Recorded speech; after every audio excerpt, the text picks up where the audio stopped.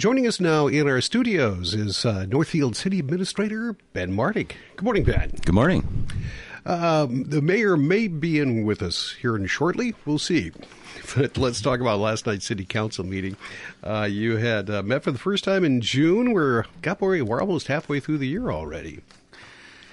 Time moves along quickly, doesn't it? It does. Let's talk about the street construction and bonding for that.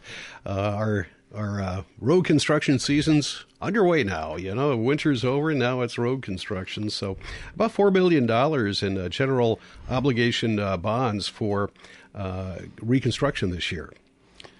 That's right, Jeff. In fact, on my drive-in, they were doing my street out in front of me, starting to do some mill and overlay, and so they've been busy doing repairs on that related to the northwest area.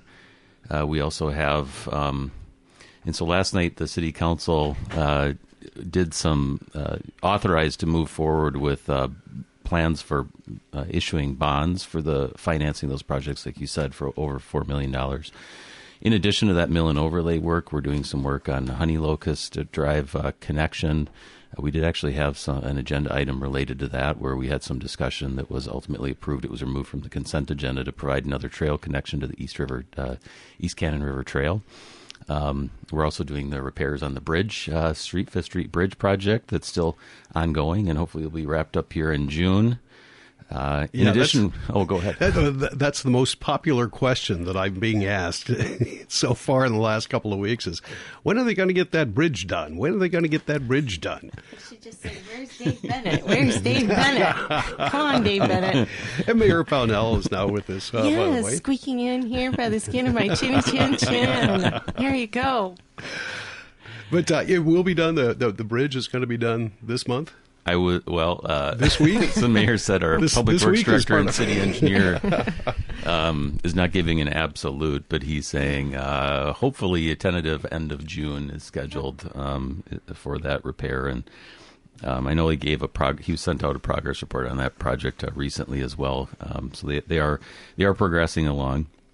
But in addition to some of those improvements, we also are doing some equipment borrowing with this package of bonds as well, including a snowblower and the city's share of the fire department's truck that we're purchasing right now. And so the council authorized to move forward with issuing those requests for bonds. So the sale will happen on July 12th, and then we'll expect to bring it to the city council following that, and hoping that we can have our bond proceeds available as early as August 4th. So that was on the schedule last night and authorized by the city council. All right. Let's move on to our next topic. The agreement between the city of Northfield and the school district concerning the community ed and rec services that they administer. Let's talk about that. It seems like a pretty standard thing. Do we have that pretty well down now after years of doing this? Yeah, I mean, it's a solid agreement, and it's a good way to carry out the community ed recreation programming through the city and our school district. This is a partnership with the school district, and I think last night I learned that it's been in place for like 18 years or something like that, so a long time. And just really appreciate that you have at least one entity that's really looking at all of the different facilities within the city, whether it be on city property, school district property, or even some of our nonprofits that are functioning within the city, really utilizing all of our spaces to be able to serve the community. So I think I had asked some questions two questions I think were asked about just in terms of diversity and access to the services. And then I asked another question with regards to just recreational opportunities for our high school youth that maybe don't want to be involved in the competitive sports any longer, or they can't because the programs cannot accommodate the number of youth that really want to be participating. And so Aaron Bailey, who is our contact or the person through our school district, really talked about maybe expanding some of those intramural opportunities for kids. So it's a great partnership, and I'm just really grateful that they were able to be there last night. All right. And if I understand this right, and hopefully I was reading that correctly in the packet last night, the overall budget for Ed and Rec is somewhere around $400,000. Is that, do I have that? With the city chipping in about 140, somewhere in that neighborhood? Yeah, that sounds right, Jeff. I don't have the total cost on that side, but when you mentioned the city's contribution, that's the right amount. And we are partners with them on that. And again, the community education is much broader than just the recreation side of it. The city's partnerships directly related to that. So if you see the kind of the rec community education guide that goes out and things, it's the recreation related program that really partners directly with them on, and it's part of a bigger programming that Erin and her department operates. Mm-hmm. All right. Let's move on. We have talked about defacing sidewalks and public structures, and being more specific on that, sidewalk chalk is did they get the green light on that last night? What can we do with sidewalks?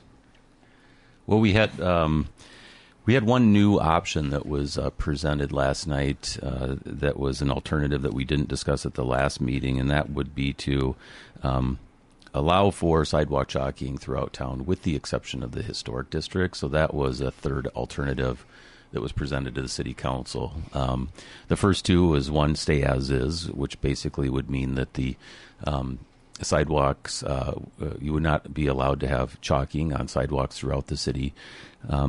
So there would just be no action on that one if the council wanted to stay with that. The second one would be to open it up and allow the sidewalk chalking across town. So we had the first ordinance reading or review or option, I guess, to introduce that.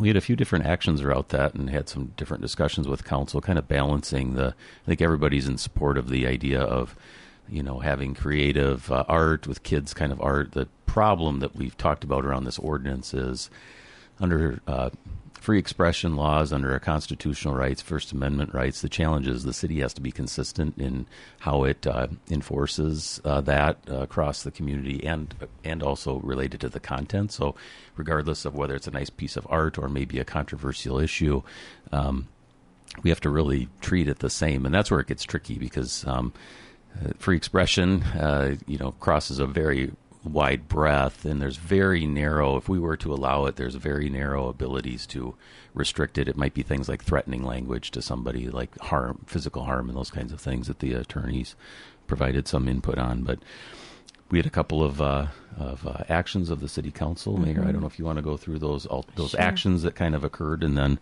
ultimately what passed last evening. Mm-hmm.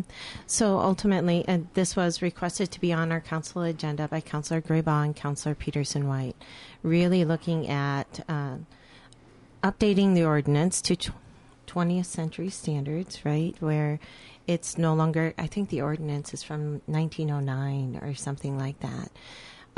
Updating the ordinance so it would explicitly make it legal for kids to do hopscotch and I think the turtle, right, came up last night. Yes, of course. I mean, everybody wants that. We're not going to have all our children in jail. Yeah.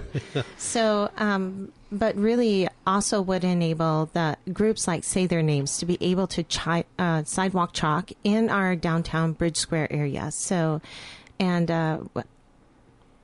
yes, so there was a motion on the table to just keep as is, and Councillor Ness was the one that made that motion and withdrew it to give the opportunity for Councillor Graybaugh and Councillor Peterson-White to move forward the version of the ordinance that they were really hoping to get passed last night, which was that language that would allow sidewalk chalking throughout the city of Northfield, regardless of the historic district, regardless of, I think it's almost like messaging, I would even say, and I don't have the exact language right here in front of me, but it just makes it legal for people to do that. And I think that was the original language last night that, I shouldn't say original, I don't want to confuse people.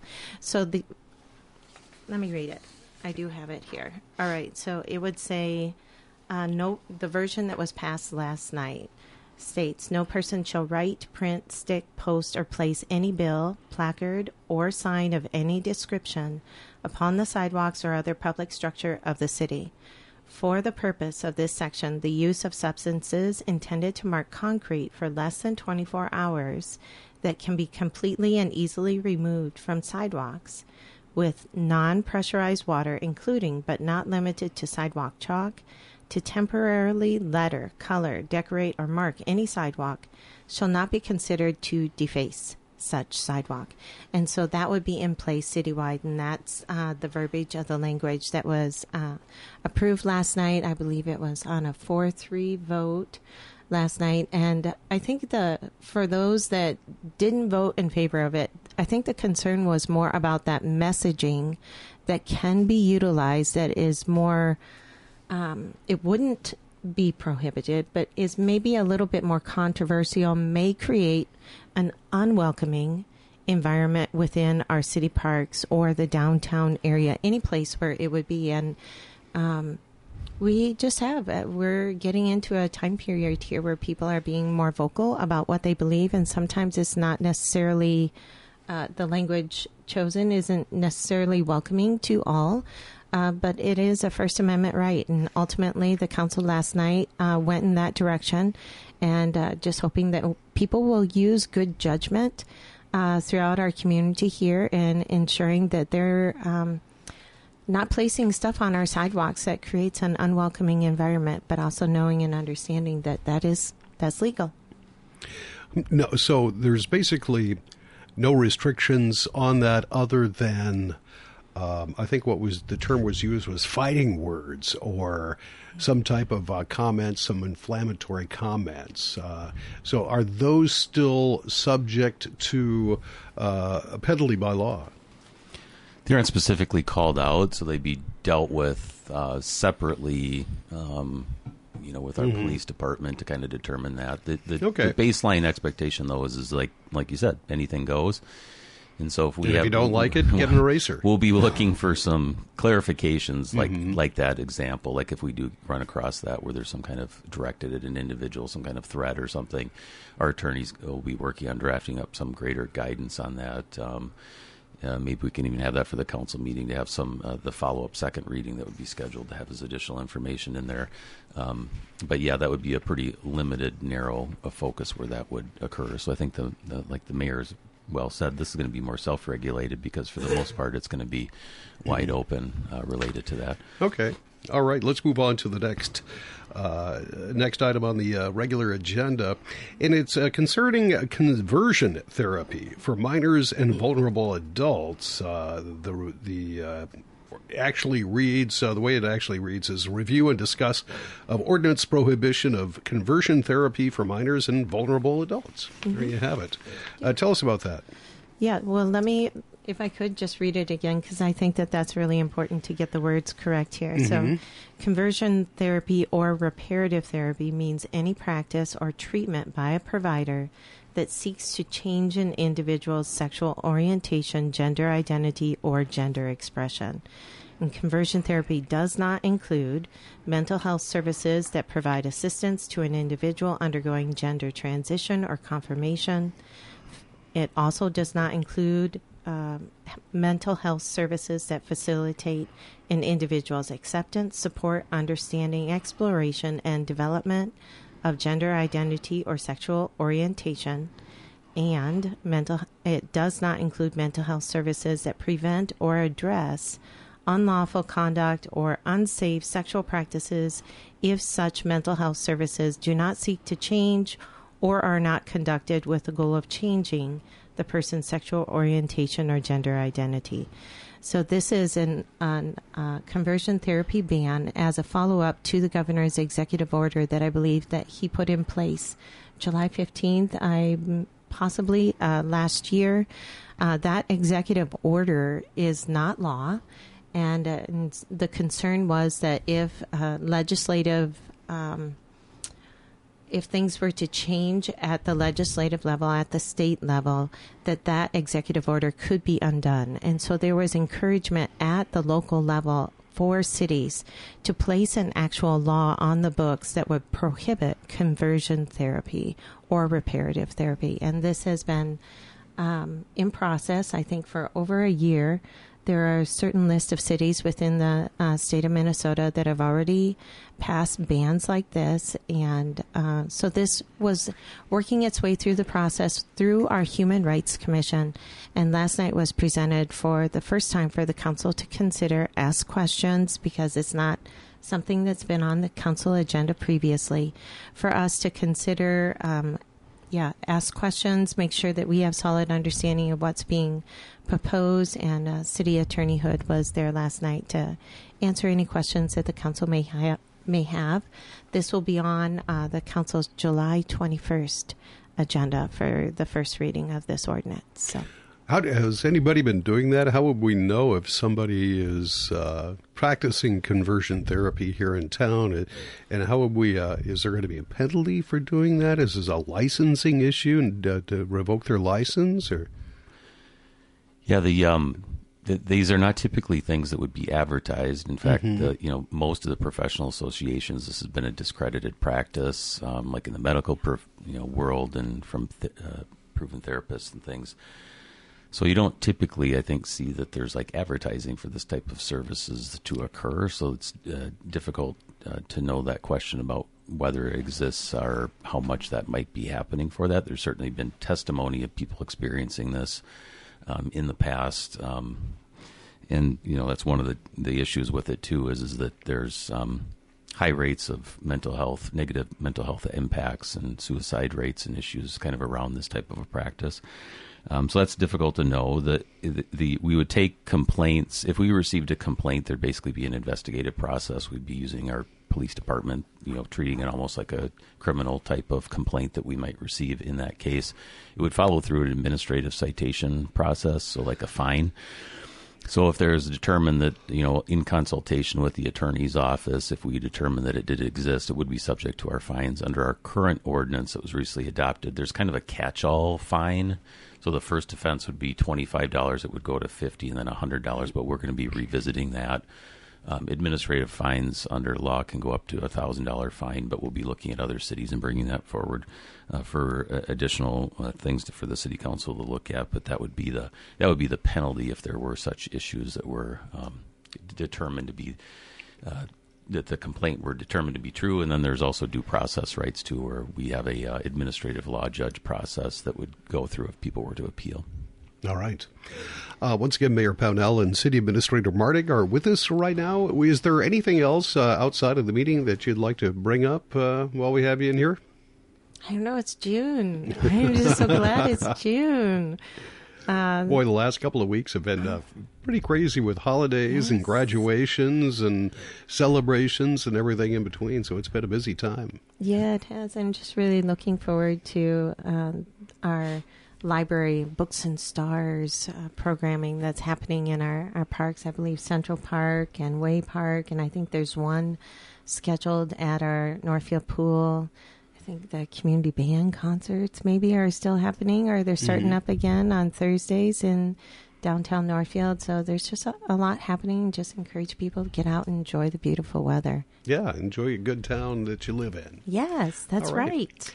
Mayor, Mr. City Administrator, Mr. Martig, thank you so much for coming in today. We appreciate that, and we'll talk to you again next week. All right. Thanks, Jeff. Northfield Mayor Rhonda Pownell and City Administrator Ben Martig.